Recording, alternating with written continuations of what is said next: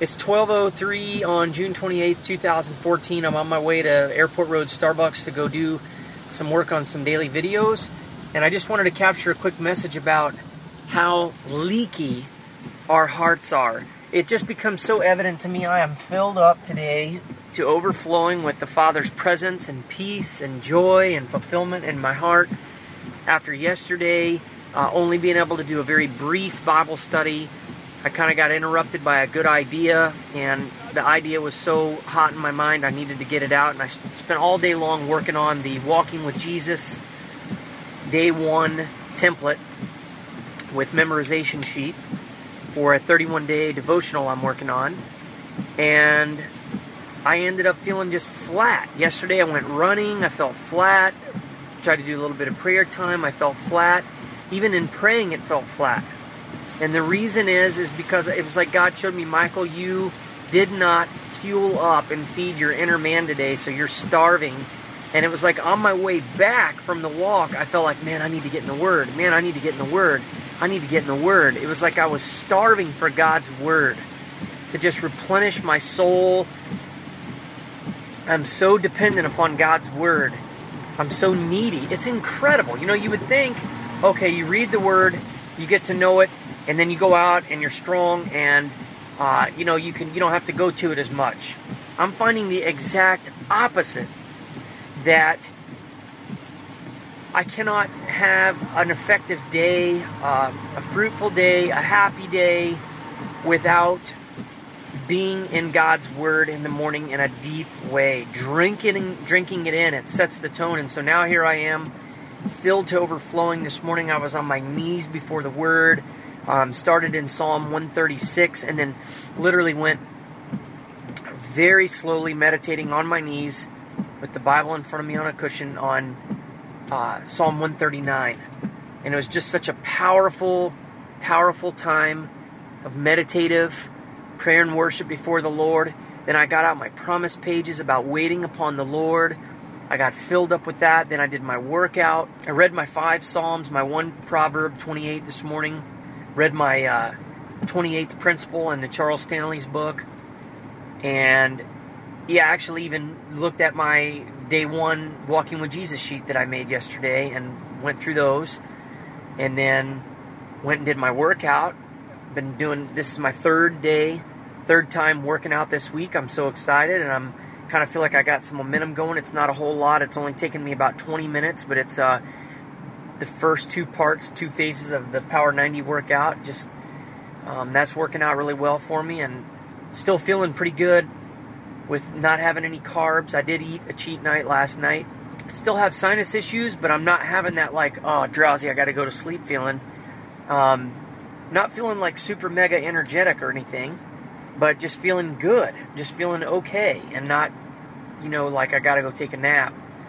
So that's all happening. But while I was working out, I was listening to Charles Stanley, Waiting on God. I get in the shower, I'm listening to it, and I just keep the Word of God going whenever I can, when I have downtime.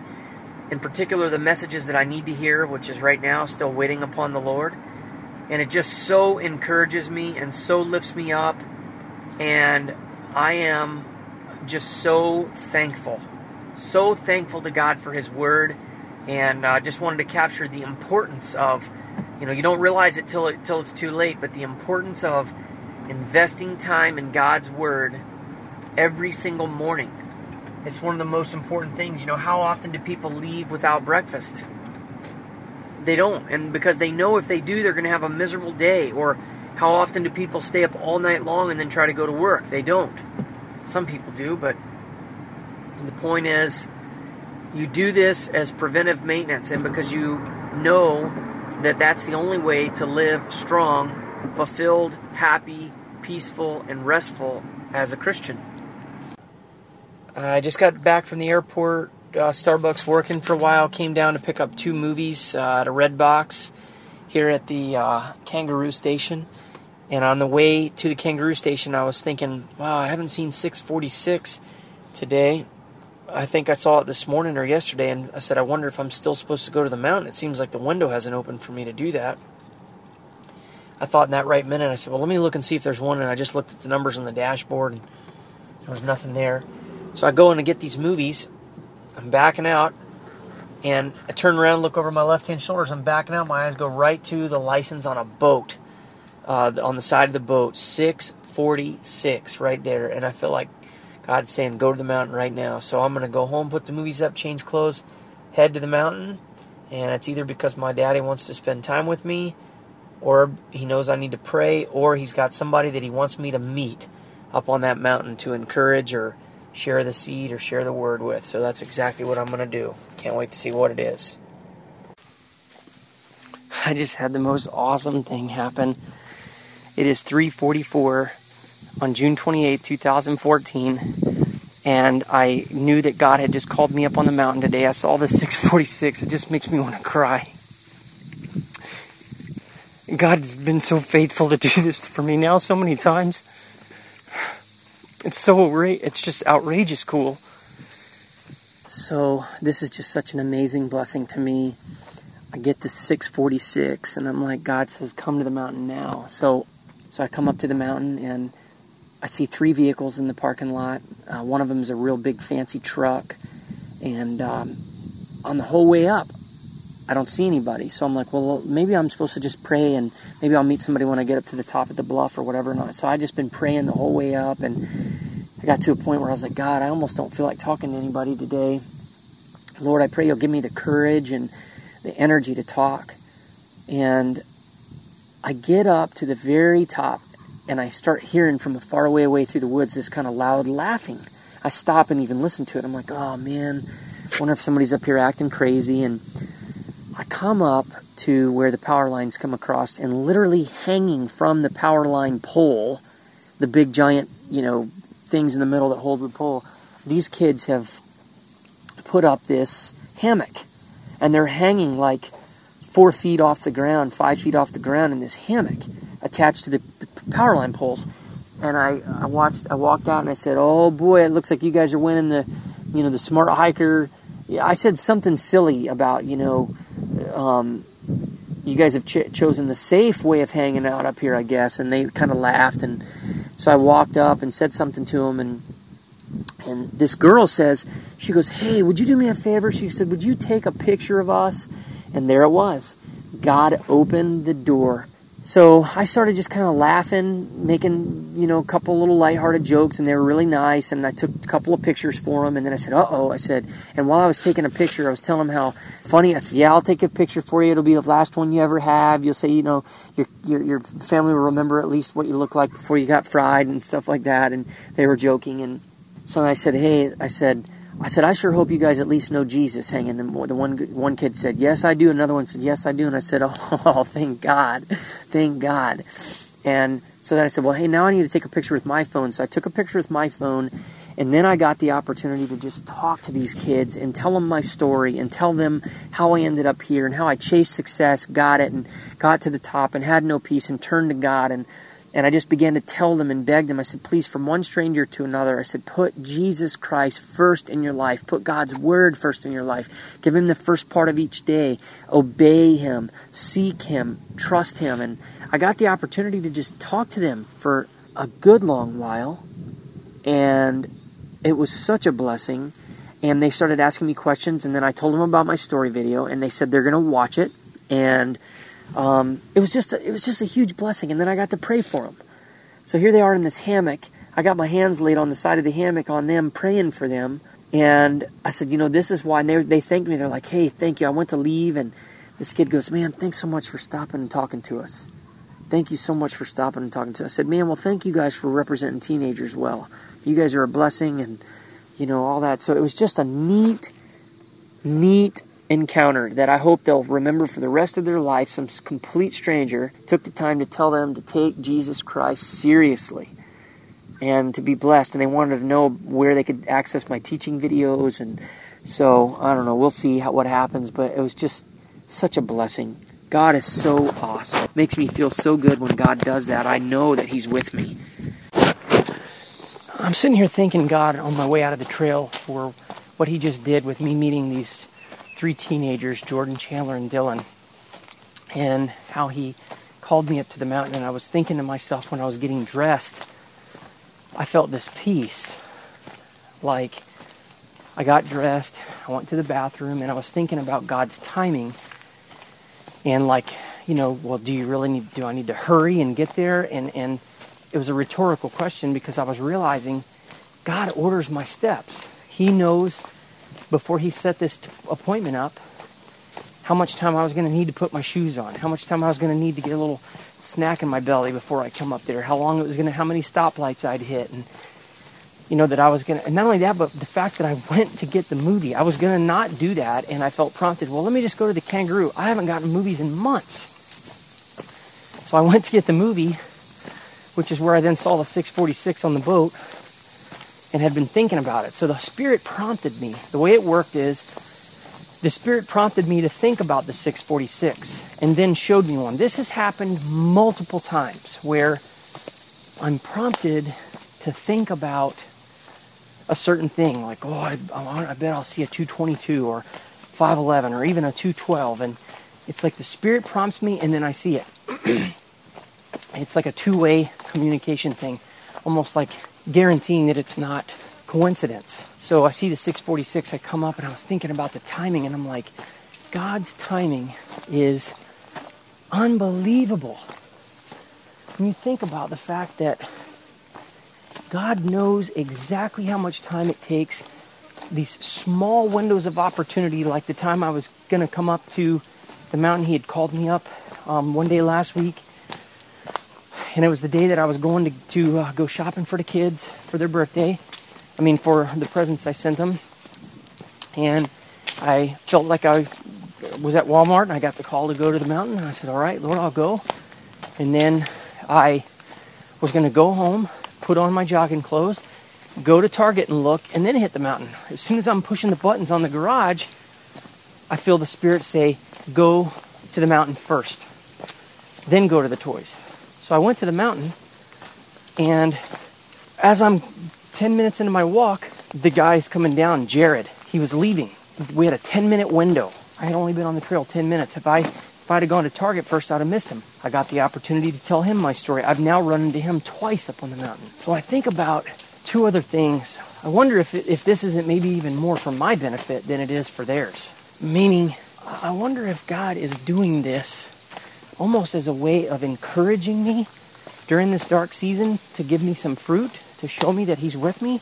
And the other thing I felt like the Spirit was saying is that he's training me how to hear his voice to do specific things like this. Like, he's giving me a lot of experience now of hearing a call, acting on it, and then seeing the fruit. I'm learning to show up when God tells me to show up, basically. This is so fascinating because this is right in line with, man, I'm getting excited thinking about this. This is right in line with Jesus' comments that he says, I do not do anything that the Father does not tell me to do. In other words, there's so many of us that want to get busy for God. But what God's looking for is for those of us, I believe, that we will hear his voice and be about doing what he wants us to do, not what we want to do for him. Obviously, we don't have to wait if we see a person limping across the street to reach out and ask them to help, or to hold doors open and, to give a homeless guy $10 if you have it. Those are not things we have, well, Lord, But for the major things, the parts of our ministry that he calls us to do, we need to learn to hear. Now, obviously, God is going to use us anytime we drop the name of Jesus Christ or the gospel. We're planting seeds. I don't think we have to wait for special invitations, although sometimes it may be wise to hold our tongue in certain places, or for a certain time. But what I'm seeing is God, the work that is bringing me the most joy is not the work I'm doing on my own. It's the work that Jesus Christ is inviting me to participate in. It's like right in line with this principle that Charles Stanley was teaching this morning about waiting on God. He said, what is it that you want to have so bad that you want to have it now? You just got to have it now. And he's saying, wait on God. He said, many people are smart enough and resourced enough to be able to go around waiting for God and manipulate the situation and get what they want. He said, but they're always going to have consequences. But number two, he said, if you do that, you don't have any assurance. Meaning, you don't have any peace in your heart that God did and ordained whatever it was you wanted or you were waiting for. Instead, you're going to always wonder, was this really of the Lord? Was this really of God? I think when I heard that this morning, the first thought that came to my mind was Laura. And I've thought so many times about, what if I would have gone up and said something to her best friend that I ran into that day in Starbucks when God said, sit still? Or I think to myself, what if I would have said something to, Dave when I met him and found out his kids went to school, or that his girlfriend, his daughter used to be his boyfriend? I could so easily go up and start asking her questions and get to know and all that and try to manipulate. Or I'm sure there's been countless other opportunities for me to contact her, to reach out some way to her, or run into her. And I think to myself, if I would have done that, even if the relationship still got put together, I would never have the assurance and the confidence that it was God who blessed me. It would always be in the back of my mind, yeah, you did this. You'd never know. So by waiting upon God, there's this incredible joy and confidence. And I'm realizing that is true in this fruit producing that God's doing in my life. Like, I could go sit right now and go to a Starbucks and I could start spilling out the word and talking to people and telling people, you need to know Jesus, or whatever, and all that. Or I can go where I want to go as He leads me and wait for God to open doors and go where He wants me to go when He tells me to go, like go to the mountain. And what I'm seeing is I walk away from these encounters I have on the mountain, and I never walk away. This idea just came to me. I need to make a list of all the people. I've journaled them. I need to make a list of all the people, put them on a paper, and pray for them every single day. These people that God is bringing across my path, that I can pray for them. That will give me something to pray for, that God, no matter what their needs are, I can pray for them. I need to do that. But the main point I want to make, confidence that you have in the joy when you allow Jesus Christ to open the door and Him to do the work instead of you trying to do it, and you walk away and go, I mean, it's like all the churches I think of that have thousands of people, and I know there are churches that have thousands of people where God didn't put the first person in there. Man did. They put a marketing program together. They put a sales pitch. They got an articulate pastor.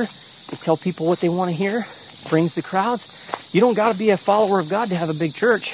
I mean, you don't have to believe in the right Jesus to have a big church. That's obvious. So it's results that come from man's manipulation rather than God. And I'm telling you, I'd rather have fewer numbers of people that I impacted in my life, but ones that are authentic and done by the power of the Spirit, versus having tons and tons of people, quote, seemingly impacted or touched by my life, but rather, by my own efforts. It's 7:16 on June 28th, 2014. I just got off the phone with 3 of my 5 children, and while it's fresh on my mind, I want to capture an entry because I have not historically recorded these things, but I just do not, I want to, for my own sake, I never want to forget what it has felt like for 3 years worth of parental alienation. This woman has done really an incredible job, and of course I've allowed her, I've just gone along with it. I see how this happens, of alienating my kids from me. It starts out with small things, and they just make it so difficult. Anything you ask them for, they make it so difficult. You learn it's just best to keep the peace and not say anything and not fight and just trust the Lord. And so this has been the pattern that's happened, but there has been, I would say, at least 30, 40, 50 times over the 3 years where I'm talking to the kids, and again, I'm down to now talking to them once a week. It used to be that it was 2 or 3 times a week, and then it was down to 2 times a week, and then it's down to twice every week and a half, and now it's down to basically once a week. And now it's less than once a week. 30 or 40 times or more, I've been on the phone with the kids, and there's either been a disconnect or something happens, the phone has been jerked out of their hands before and I've been hung up on. They had a situation tonight where I think the girls were fighting over who was going to get to go next. No, I just got on the phone. Click. I heard him talking to Mom. Click. Now I've sent texts and emails. Never got to talk to Tyler. Never got to talk to Ashley. So she's going out of her way. It is evil of another kind when you try to prevent your children from having contact with a good parent. If I was a drug-addicted, alcohol lunatic, I could get that you would want to keep distance. I'd understand that it would be in the best interest for the kids. Obviously, she has this fake evidence because I've not been able to pay child support for a year, that I've been put in this very humbling situation. But I never want to forget what this has felt like to have to go through this for all these years. And I know that my day with my children is coming, that my day of vindication from the Lord is coming, that God is allowing this for a reason. When this happens now, I have always just immediately gone direct to the Father, and I say, Lord, you see this. It's exactly like what I just taught my daughter tonight. Chelsea told me the saddest thing tonight. She said, Dad, she said, I'm not looking forward to going back to school. And she said, my friends are going to be mad at me. And I said, why, honey? She goes, well, she says, in school, she said, everybody had been praying for me about getting to go to Florida to go to Alabama to see my dad, and everybody had been praying. And she said the whole class clapped when Tyler said, that we were going to get to go, and I told everybody we were going to get to go, you were going to come pick us up, and then 2 weeks later, Mom said you couldn't. And so now my little 9-year-old daughter is worried about having to go back to school because she told everybody she got to go to Alabama, and then she's not. And I explained to her tonight that when you are a Christian and you're waiting upon the Lord, there will be times in your life when God does not answer in the timing that you want, and you will look like a fool in the eyes of other people. That it will look like you're being shamed. And I said, but honey, it's with everybody. It's Daniel in the lion's den. It's Moses standing at the edge of the Red Sea. It's Jesus Christ hanging on the cross. It's Joseph in the dungeon being thrown into the pit. They all look like fools. They all look, those that trust God, like, are you kidding me? I can imagine Joshua must have looked like a fool when he's having the whole army walk around the walls of Jericho. So for a time, because of your obedience, you're going to look like a fool. And in that process, your willingness to look like a fool shows allegiance to God. That you trust God and you're willing to obey Him even when it makes you look bad in the eyes of human beings. That's faith that costs you something. It costs you your personal image. It costs you your self-esteem. It costs you your reputation. It costs you your dignity. And I told her, I said, but here's the key. If we'll endure, we will not be put to shame. And I said, you will not be put to shame. And I explained to her that when God delays a promise or God delays deliverance, it's only because He's got something better in mind. And I told her, I said, honey, I feel a strong promise from God. We're going to be together. I don't know how, I don't know when, but we are going to. And I feel confident enough to tell my kids that now. I just know that God's going to do something awesome. They're living amongst such rotten evil. I'm not unforgiving to them at all, but man, their behavior is of a whole nother kind of level of just absolute evil, wickedness. And yet, I'm so thankful. I am so thankful that they have treated me with such contempt and disgust. And this parental alienation and all this hard stuff, it has given me such a heart for God, for others, for my enemy, for my children. I want them now more than ever.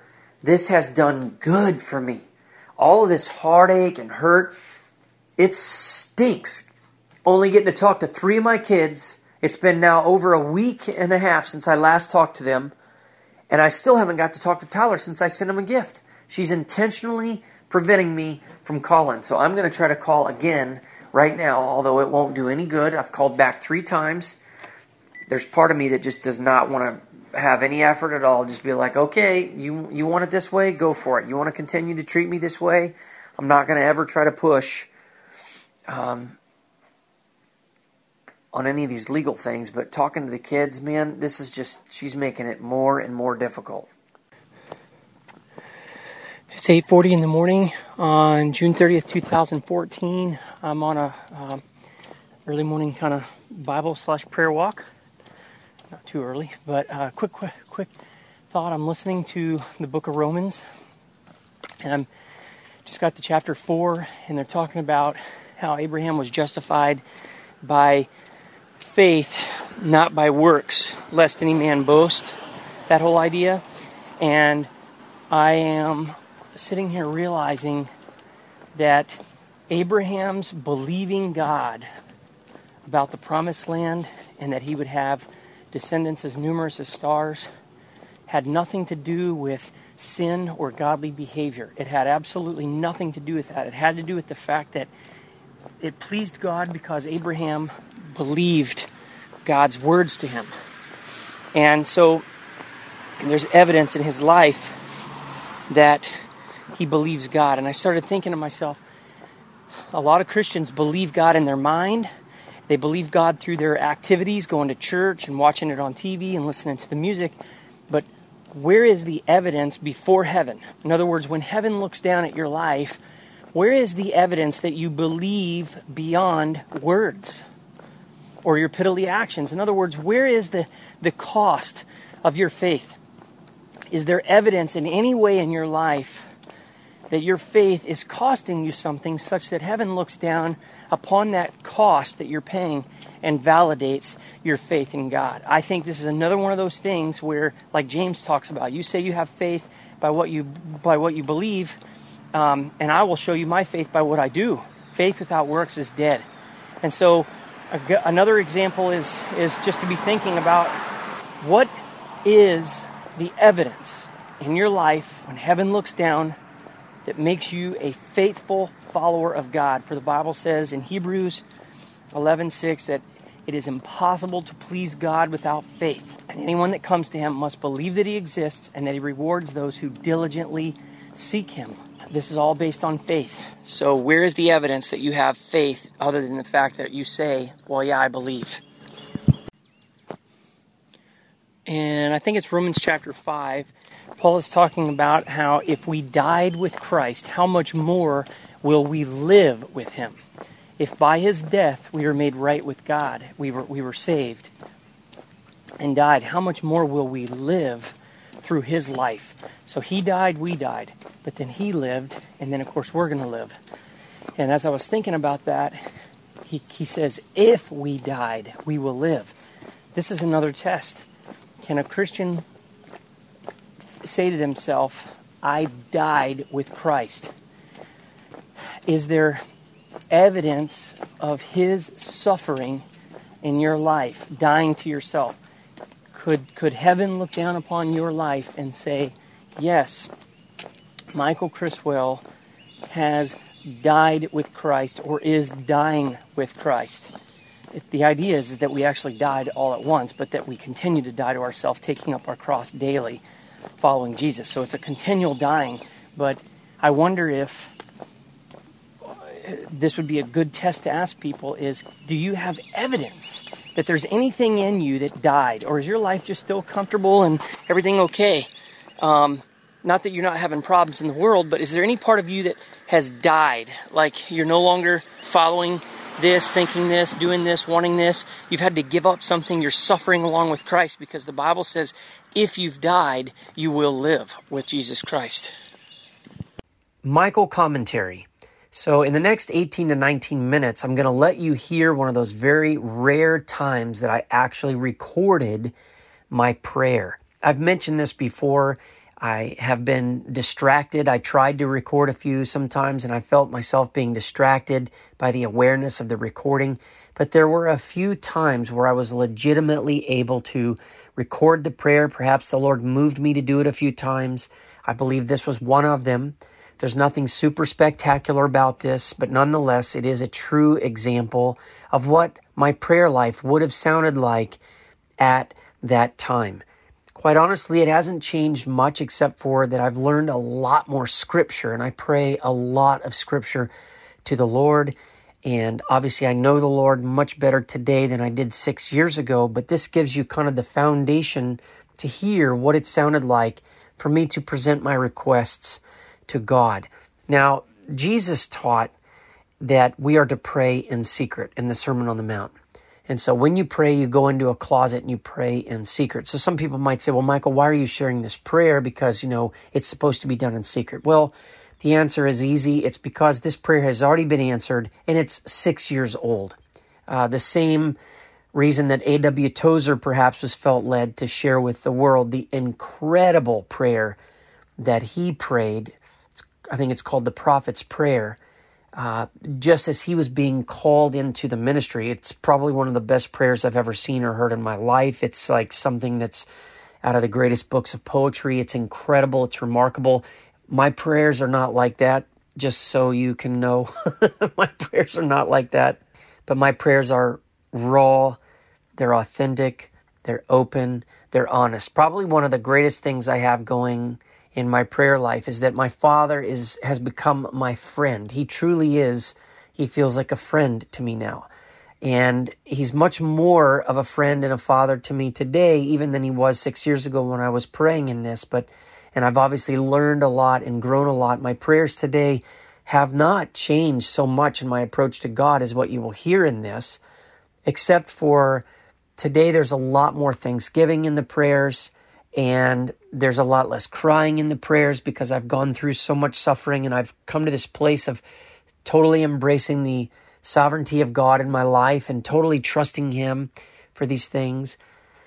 And also there's a lot more scripture perhaps in my prayer today, and because I've learned a lot more of scripture. So I pray the Lord's word back to Him quite a bit. And so nonetheless, this is an example. And it serves for a few lessons. There's a particularly good lesson about when God answers our prayer, but not in the way we specifically asked. And we're going to get to that principle when we get to the prayer. So to that part in the prayer, I'll share that with you. But may God bless you as you listen. End of commentary. Father, there have been so many days when my faith has been weak. Moments, God, where I've put my eyes back on my circumstances, Lord.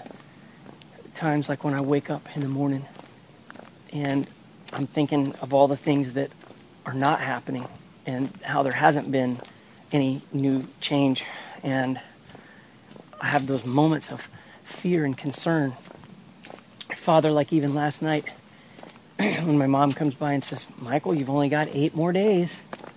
But God, I thank you that you gave me the immediate faith to say, yep, that's one more day than God needed to create the entire world. God, that's true. You created the entire world in 7 days. So, Father, I'm not worried about there only being 8 days. I've seen you do things, Father, in the last 5 minutes of a 9-hour court hearing after 22 months divorce trial. So, Father, I again commit myself in faith to you. God, I thank you so much, Lord, that I woke up this morning a little bit worried and thinking, oh man, God, I hope I'll wake up and maybe see a 5:55. And then I realized I was up too late and I started thinking about the shield of faith. And I thought, man, I wonder if I'll roll over and see 6:16. And I rolled over, God, and there it was. Thank you. Thank you, God, for reminding me to take up the shield of faith. God, you've been so good to teach me these things. It's taken so long, Lord, but because of this endurance, Lord, because of how long this is taking, you've been training me, God. You've been teaching me, Father. I see even this morning how filled up I am in my inner spirit, Lord, and my soul, man. God, because of the time I spend in your word every day. Jesus, I love your words. I love your word. I feel affection for your word, God. I just love it. And yet, God, it perplexes me to think about how easy it is to be distracted away from that. And yet I do it every day, but there's not always that level of depth and deep meditation like there was, on mornings like today. God, I pray for that. I pray that you help me to always remember the importance of that, God, so that no matter what happens going forward, success or failure, God, that I always remember the importance of having my mind renewed in you every day. This has been the only thing that has sustained me this long, God. Your word is so powerful. Father, 7 days left until I'm supposed to move out of the house. God, I pray in Jesus' name that you provide for me, Lord. You already have told me that you will deliver me. You've not told me where I'm going to go, when you're going to make it happen, but you've told me, God, over and over, that you will deliver me. You've shown me to take up the shield of faith. You've told me over and over, James 5:11, to persevere.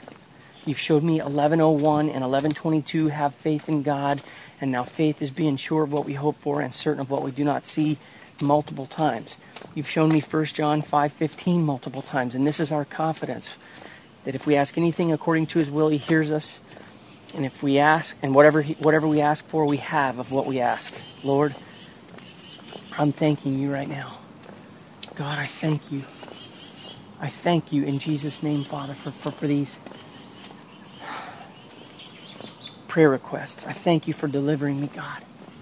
Thank you, Lord. Father, strengthen me to the very end. Help me to persevere. God, it's been a long, long, long time.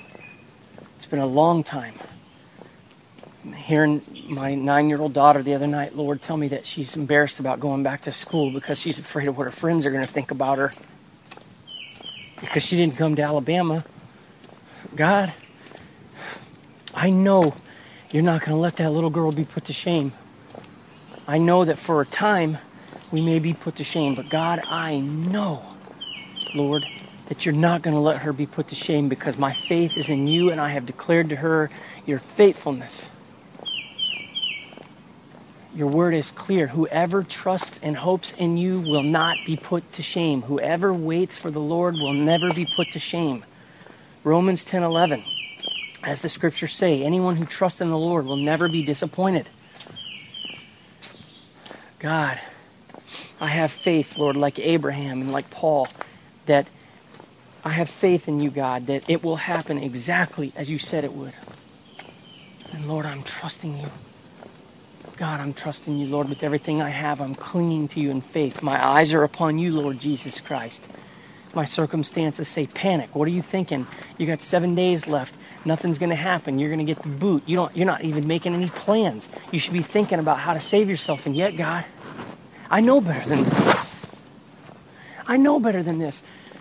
God, the very words, the very videos that I'm working on, today's video is about closed doors. Today's video is the part of the story, Lord, where I tried so desperately to open the doors myself and to save myself by contacting the general magistrate, by contacting his assistant, by having the phone call with the other judge, over the hearing. And you shut all those doors down, God, to teach me that my efforts were futile in the face of a promise of deliverance from you.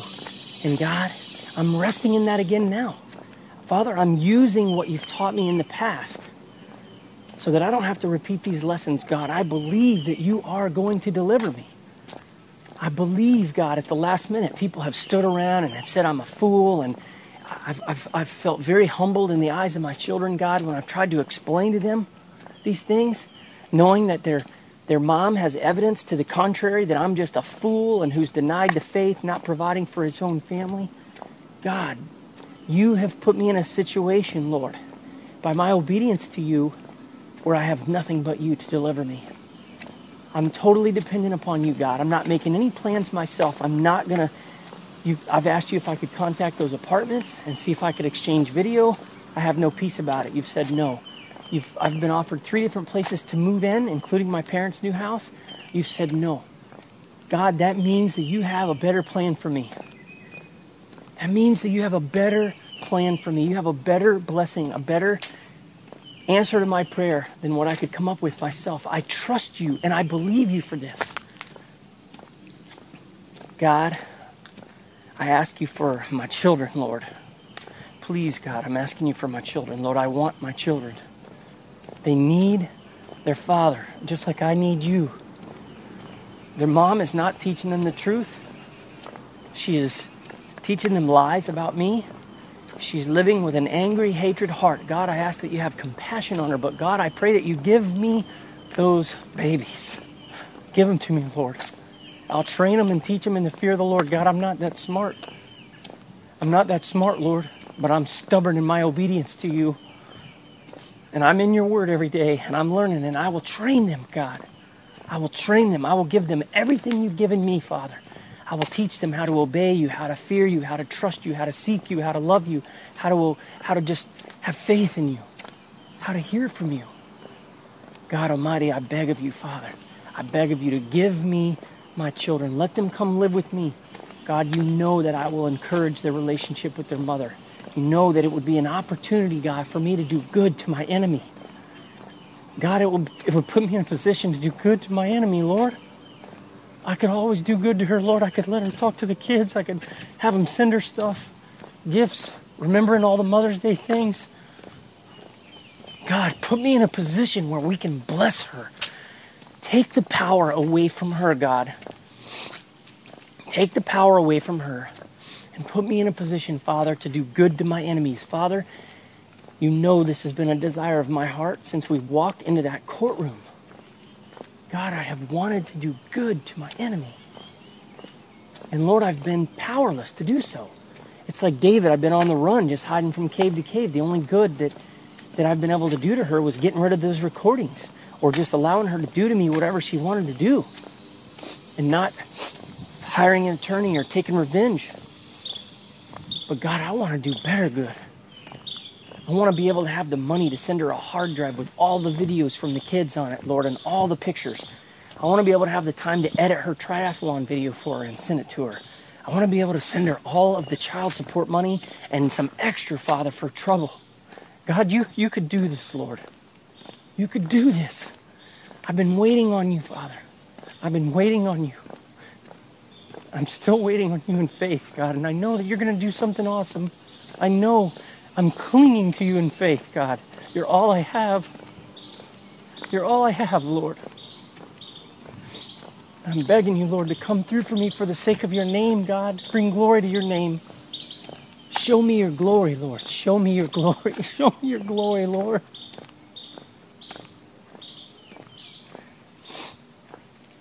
God, show me your glory. Father, I feel like you have showed me Psalm 40, verse 3, multiple times and several other instances of it, God, where you're saying to me that you will do these things before this in the sight of men, that you'll put a new song in my mouth, a hymn of praise to my God, and that many will see and fear and put their trust in the Lord. God, you know, as I say those words, that is the biggest desire of my heart. It's bigger than me having my kids. It's bigger than me having Laura.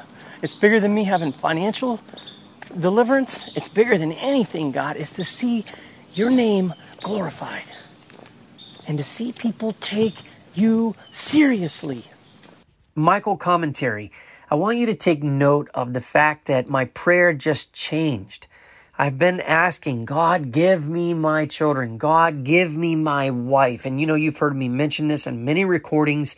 You've also heard me, you can imagine I've mentioned it, that I've prayed about this many, many times. It's been very consistent, very bold, very much backed by faith. God, grant me these blessings. Now, notice in this moment, all of a sudden there's this urgency that rises up, a fervency. You can feel kind of a fire that enters into this prayer, and it also changes the direction of my praying. And suddenly I'm saying to God, Lord, even if you never give me my children, even if you never give me Laura, God, bring glory to your name. You see, the Spirit is redirecting me to pray in accordance with God's will. It is always God's will to bring himself glory. It may not always be God's will to give himself glory by the answering of a certain specific prayer we have. God may have something different. You see, you'll hear another part in this prayer where I mention that God's been showing me I'm going to have a big family. Well, again, he's right. I am going to have a big family, but God is interested in spiritual family. And so he's going to give me a multitude of children and brothers and sisters and mothers and fathers. He's going to give me a huge family, right? But notice the Holy Spirit is changing my prayer direction. Let me draw your attention to the principle in 1 John 5:14. This is the confidence we have in approaching God, that if we ask anything according to His will, He hears us. And if we know that He hears us, whatever we ask, we know that we have what we asked of Him. This is a very important supplementary principle of prayer that we must add to all the other scriptures we know, Mark 11:22, Matthew 7:7, all the scriptures where Jesus says in John 14, you may ask me for anything in my name and I will do it. This is to my Father's glory that you bear much fruit, showing yourself to be my disciples. When we think of uprooting a mulberry tree and saying, go be planted in the sea, or casting a mountain into the ocean, and all that's required is faith, we have to see that there's an also written here, and that's that we're asking in accordance with God's will. And you see, God is changing my prayer to ask in accordance to His will. The truth is, Father is not going to give me my children back. Even though I'm praying so fervently, He's not going to give me that back. We all know now also He's not going to give me Laura. He's going to, when the appointed time comes, He's going to shift my desire. He's going to close the door on Laura, and He's going to shift my heart's desire over to Persis. Praise be to the Father in heaven for doing so. Now, He is going to give me one of my children back eventually. Tyler is with me here now, living with me, and has been since September of 2019. Many of you already know this. So God is going to partially answer that prayer. Tyler is also the only child that's able to see the difference between right and wrong, good and evil, truth and error. He's the only one who has been able to see the truth, and he's also the only one God has rescued so far out of that darkness. Now notice, I'm going to be praying a little bit, mentioning that the Lord has been showing me scriptures about a large family. I'm going to skip doing a commentary on that, and I'll include it here. Yes, God is going to give me a large family, but it's not going to be a large physical family. It's a large spiritual family. And oh boy, is God going to answer this prayer to bring Him glory. Pay very close attention. These are the parts of this prayer that are in alignment with God's will that He's going to hear and He's going to answer, is to bring God glory. I have no idea what God has planned for me beyond the next 7 days. You're going to be amazed when I think of how God didn't answer my prayer, how God is not going to just take me out of my suffering and prop me up in some great little place to live, and God's going to allow me to be homeless. And what God is going to do during that time is going to bring Him so much more glory than anything else I could have possibly imagined or prayed for. So here it is again. I'm making my request known to God. I'm praying in the Spirit. Pray in the Spirit. And you can see the Spirit is guiding me over here to pray, God, your glory, God, your glory. See, God is going to bring glory, but it's not going to be in accordance with my great ideas and my thinking. I have to go along for the ride. I have been crucified with Jesus Christ. It is no longer Michael Criswell who lives, but Christ Jesus who lives in me. The life I live in the body, I live by faith in the Son of God who loved me and gave Himself for me. Do you see? And so I have to let Him call the shots, as do you. End of commentary. God, I've put myself in a position where I'm a fool in the eyes of so many people. My mom loves to remind me how I've lost my credibility with everybody. I don't care about my credibility with everybody. I care about you. I care about you doing this in my life, God, to bring your name glory, Father, to use all the garbage and all the hurt and all the pain. God, use it for your glory. Use it for your glory, Father.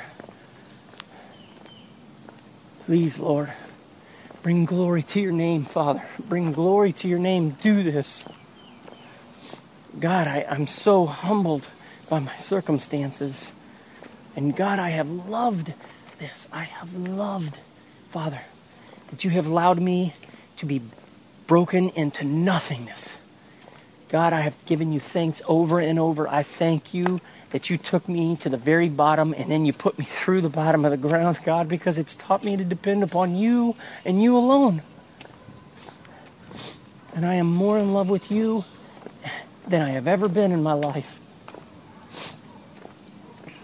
Father, I thank you for doing these things. I thank you, God, for the times I walk down that trail and I step to the side and make room for Laura. I thank you. I thank you that that day is coming. I thank you for the times I see my babies walking behind me on the trail. I thank you. I know it's coming. I know that you have purposed to work in my heart and to change me and to use me and to protect me, God, from all of the things that are in me that get in your way. Oh, God, the Lord is my strength and my shield. My heart trusts in him, and I am helped. God, you have given me so much help. You have given me so much help. I love you so much, Lord. Father, please, you've been so good to guide me. I don't know how I could ever give you thanks for all of the guidance that you've given me, the clear direction that you've given me along the way. You've not ever told me more than a step or two in front of me what's going to happen outside of just being delivered. But God, you've been so good to provide direction for your servant. And I'm so thankful for that. Father, I could not have done this without your glory every step of the way, without your grace guiding me, without your grace. Father, thank you. Thank you, Lord. Receive my praise, receive my worship, God. You are worthy. You are worthy, Father. Make your face to shine upon your servant. Use me, Father, for your glory. God, please give me all these children, God, that I can teach them the fear of the Lord. Lord, when you deliver me, I ask you to do it in an astonishing way, Father, very astonishing, God, that it's something that I can teach all of these children, that, God, they will see with their own eyes that this is not a coincidence, but that this is the power and the grace of the living God, that they will remember this even after I am gone, that they will remember to put their hope, and they will say, I remember what God did for Dad, and I'm going to trust God. Please, Lord, I ask you to please show me your glory. Show me your glory, Father. Show me your glory, Father, and help me. God, refresh my spirit as you've done this morning so well over these next couple of days. God, I just pray in Jesus' name that you strengthen me, Father. You help me to finish what I've started. Help me to make it to the finish line, no matter how far away it is. No matter how much longer I have to wait for you to deliver me. God, give me clear direction and I will walk in it, God, with your help. Give me clear direction like you've been giving me. You've been telling me for so long to stay put. And so, God, I pray when you're ready for me to go, that you make it very clear to me and you give me the courage to walk into whatever you're asking me to walk into. I have no idea what you're going to ask me to do. I have no idea where I'm going to live 7 days from now. Could be China for all I know. And so, Lord, please, Father, give me the courage to obey you. Give me the clarity of understanding, Father, of your will going forward. Help me to know very clearly where it is you want me to go, when you want me to go there. And God, I pray also for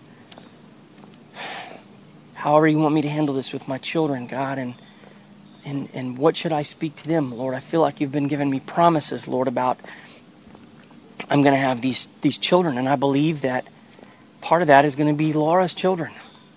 I believe you're showing me these scriptures over and over. You're telling me I'm going to be blessed. I am going to have this big family, and I will know that the Lord is God. I already know, Father, that you are God. But Lord, I do want to know again, and I want to see your glory. I'm fighting for your glory, Lord. I'm fighting for your glory. Help me, Jesus. Help me, Jesus. Please, Father. Please, Father, come to my rescue, Lord, for your name. Michael commentary. For the next 1 minute and 20 seconds, something went wrong with my recorder, and you will hear the audio constantly clipping out about every second or two. But I'm going to go ahead and leave this in here. It eventually stops, and if you listen carefully, you can still get the gist of what I'm praying. End of commentary. For the sake of your name, God, lead me out of this prison. Lead me out of the pit, God. Deliver me, Father. Humble myself before you and praise and honor for all the days of my life. Help me to never forget and take for granted what you've done. And Father, may I never forget days, how many hundreds and hundreds of times I walked and waited, walked and waited some more, and just minutes have turned into hours, hours turned into days, and turned into weeks and months into years. It's been a long, long time. All these moments just barely clinging to you in faith. And yet, you've been so good to me, Lord, to give me deep peace. I had the first night of sleep in like a year, just the other night, thinking of making this for the kids. But Lord, you've been so good to give me peace and joy, contentment, rest, and I thank you, Father. Your words are true. Psalm 91:1, he who dwells in the shelter of the Most High will rest in the shadow of the Almighty. Father, I love you, and I ask that your will and all of the things I've asked you be done. As I wait patiently, Father, for you to bless your servant. God, I love you and I worship you. You are God alone. You deserve all the praise, all the honor, and all the glory. And I am so thankful, Father, that you've chosen to do these things in my life. Thank you for choosing me, God. Thank you for opening the eyes of my heart to have a relationship with you. Thank you for giving me faith in your grace to do these things and to accomplish your purpose in my life. Father, I love you. I love you and give you thanks for all these promises. In Jesus' name, amen.